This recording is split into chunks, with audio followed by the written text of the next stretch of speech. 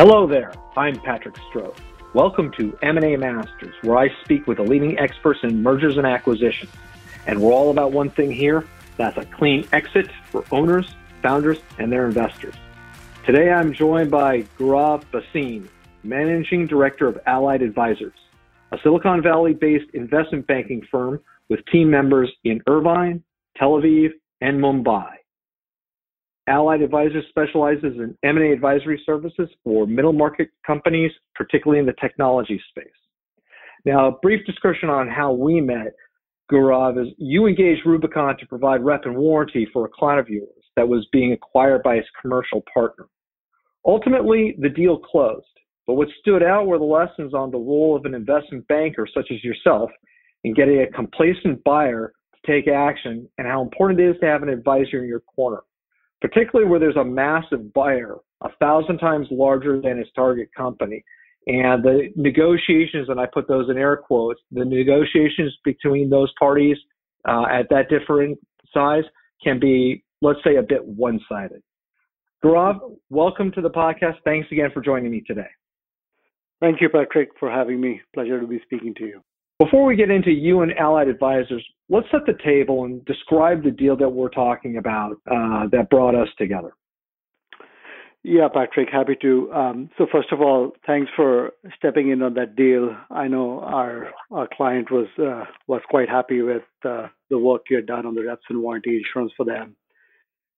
So how we got engaged with that company was they were a software company which was in commercial partner with the eventual buyer for a long period of time.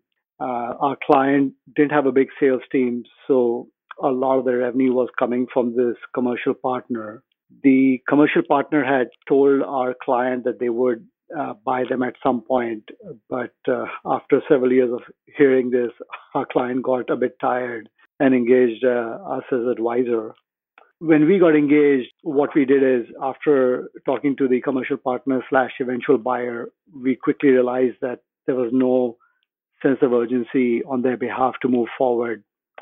So what I suggested to my client is we should reach out to other buyers in the sector and generate interest. We prepared some materials. We reached out to other buyers, and luckily for us, we got a couple of buyers interested in the company, and we got some offers as well. Once this happened, we let the commercial partner know that we have multiple parties interested, and also let them know that some of these parties actually competed with this buyer and didn't want to support them post transaction. What this did is it basically got the commercial partner worried about losing access to the technology, which was supporting a big product line of theirs. And in the end, we ended up getting a term sheet, which was a pretty attractive valuation, and eventually got this complacent buyer to move forward and close the acquisition with my client on terms that my client was pretty happy with. The interesting thing that I didn't realize on that is you have a organization there where they had a situation where the target was attractive because it was something that they had been outsourcing to, and they probably figured they'd get a more favorable economic outcome if they just brought them in-house. But then I guess they had the feeling, well, why buy the cow if we can get the milk, maybe not for free, but we don't have to spend as much as it costs to buy the cow. So it was a decision that they can put off as long as they wanted.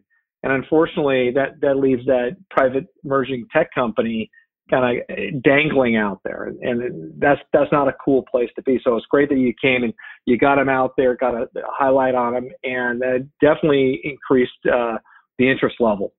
Yeah, I should agree with you. I think, the fear of missing out was what sort of prompted them to move forward. They didn't want to lose this partner. And our partner, frankly, our client also wanted liquidity. They've been doing this for a long period of time. So it was, good for us to get that to come to a conclusion that worked for our client. Well, let's define the market that we're both actually targeting, because you don't want to be all things to all people necessarily, because there's a real true value that you can bring in particular segments if you focus on niches. Tell me, about your target with the middle market with the emphasis on technology as opposed to all other, flavors of business out there. Yeah, happy to. So Allied Advisor is 100% technology. That's all we do is technology. One of the things, Patrick, you've been in the Valley for a long period of time, and most of the exits that companies have is through M&A. In fact, over 97% of the exits over the last 5 years have been through M&A compared to IPO. That's really where we focus in is on M&A. I've done IPOs before at larger banks, but by and large, for the last decade, I've only been working on M&A. The next thing we do is we focus on middle market. Broadly speaking, middle market, we target deals below 150 million. I would say the bulk of our deals tend to be below the $100 million range. If you look at the size of the market, there were about 2,500 tech deals annually below 100 million. So as you can expect and imagine, there's a lot of transactions which are happening in that space. And what happens in this $150 million and below market is that it's an underserved market. A lot of the larger banks, due to their infrastructure and cost, tend to go for bigger deals because that generates a bigger fee for them. But what happens is in this lower middle market, a lot of the banks kind of lose attention or don't play focus on it. Or worse, you may have a young associate or a VP drive your deal and kind of learn on the client's nickel. So we specialize in this space, and I think in this space you want to have experienced advisors and legal team on staff because the buyer on the other side have pretty experienced corporate development teams and legal staff. So us playing in the market, which is underserved, kind of helps our clients and entrepreneurs. So all we do is technology, focus on the middle market, almost all M&A. The other thing that I think you and I should emphasize here is just because of our passion for this segment of the market, where it's the middle market, lower middle market, is that you mentioned being an underserved market. We really want to be there to support and provide services and value to the entrepreneurs out there who really aren't getting the service that they deserve. And it's just because there are so darn many of them. And that's not a bad thing for us. There's enough business out there for everybody. And when you've got the smaller market and you can provide the attention that they need, hold their hands, bring in the great expertise and experience that they otherwise would have to pay, multiples for, they really appreciate it. And you know what? A lot of what we do and why we enjoy doing the deals is that we get great favorable feedback and appreciation for these clients. So why not focus on the people that you love to work with rather than working with the Apples and the Walmarts of this world? Let's go out there, and there's no shortage of those clients. And the beautiful thing is they're underserved. We're ready to serve them. So that's what we want to do. We do that on the rep and warranty, not only on the transaction side, but other insurance products that may be necessary and brought to bear as we did with your client. But in light of this huge underserved market, Gaurav, explain what Allied Advisors can do and what you bring to the table that the large institutional bankers, aren't doing or are reluctant to do due to cost. Yeah, absolutely. As I mentioned, the larger banks, due to their overhead and cost, can't serve the middle market clients like you and I can. So for us, our client success is our success. We are fully motivated to get them over the finish line, to provide an exit to them, which they worked so hard to build the business. So the things Allied Advisors can do is we can provide access to buyers and investors. We work hand in hand with our clients and find out who are the right set of buyers for them. Is it a strategic buyer, or is it a private equity buyer, or is it a strategic buyer backed by private equity? We have done deals with all categories of buyers, and having this access to the buyer is helpful for them. Our clients are busy growing and building their business. Having a banker who can do the outreach on their behalf and get them in front of the right set of buyers and investors is quite valuable. The other thing we can do is we can help them in positioning their company appropriately to each buyer group. Strategics will look for different things than what a private equity might look for. Even in private equity, there are some private equity firms that will look for profits, and there are some private equity firms that will look for growth. We know what the hot buttons are, what the buyers are looking for, and what are the valuation drivers for your company and sector. And having this kind of knowledge, we can help position your company appropriately to get the top valuation for your company. The other thing we do is we also entrepreneurs like our clients. We started our own firm. We have been at bigger firms, and we work with a client every step of the way. There's a lot of twist and turn that comes during a process, and we help you think through this. Think of us as a client's friend during the process. We are working hand in hand with them for 6 to 9 months. And then, where we add additional value is we help in negotiating terms of the deals. Our founders and the CEOs have worked so hard to build this business, and in some ways, they're emotionally tied to the deal. Having an outsider who has kind of done this many times before can be very helpful. We can advise the founders what is market, what's not market. We can push for things the founders and CEOs find awkward asking their potential future buyer and bosses about.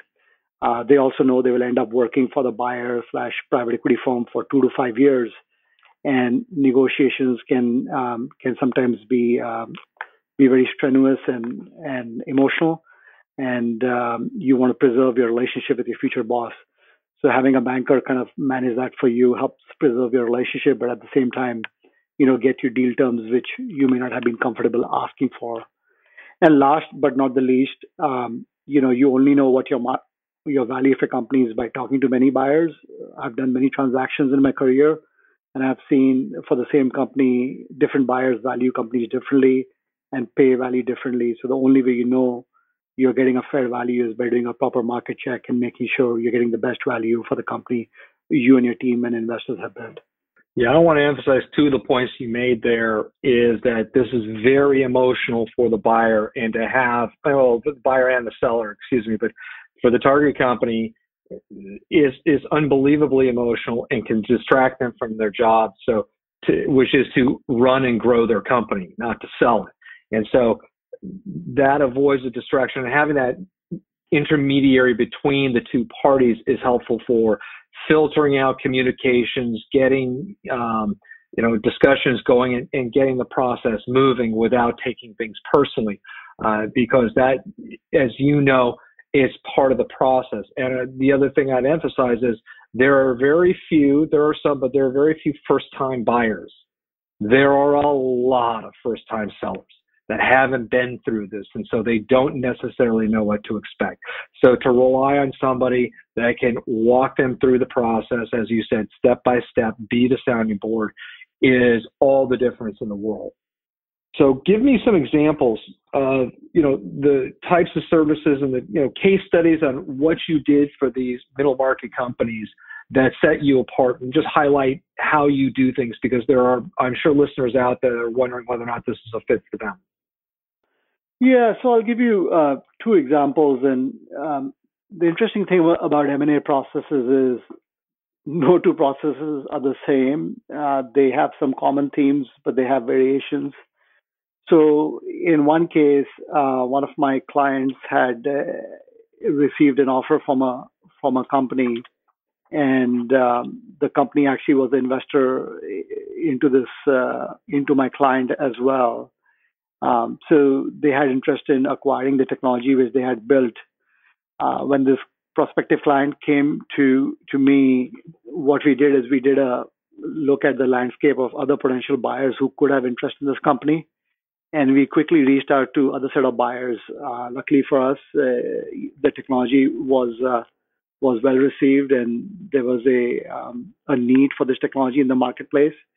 We actually got another bidder who wanted to buy this company and offered 70% higher than the initial offer, which came from the first buyer. And as a result of that, we were able to improve the initial offer from the buyer, from where they started, twice over the course of the process, and sold this company at a 70% increase to the initial offer. So if you look back, the fees they paid for us was tiny compared to the increase in value they got for the company.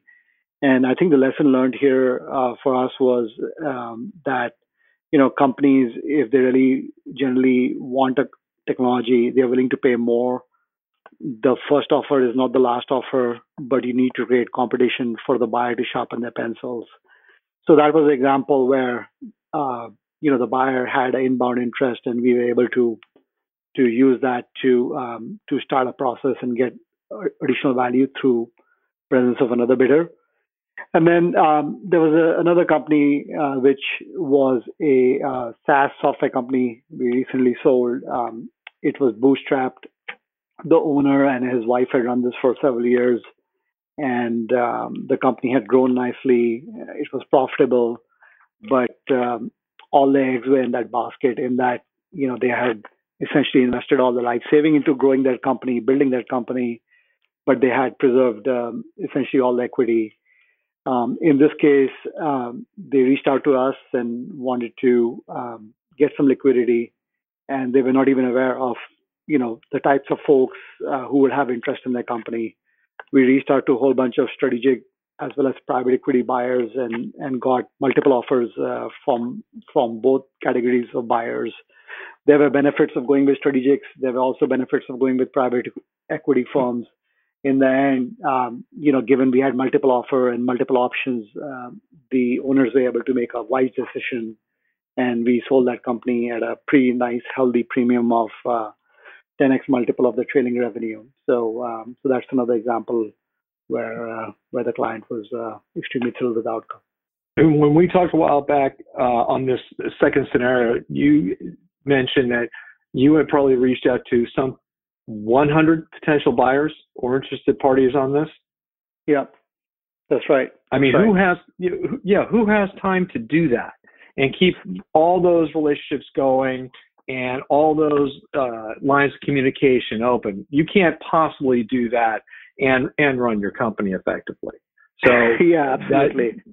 I would also say, and this is not to, we don't mean to inject any kind of politics whatsoever into this, but it was interesting on your first example where the first offer, don't jump at that first offer.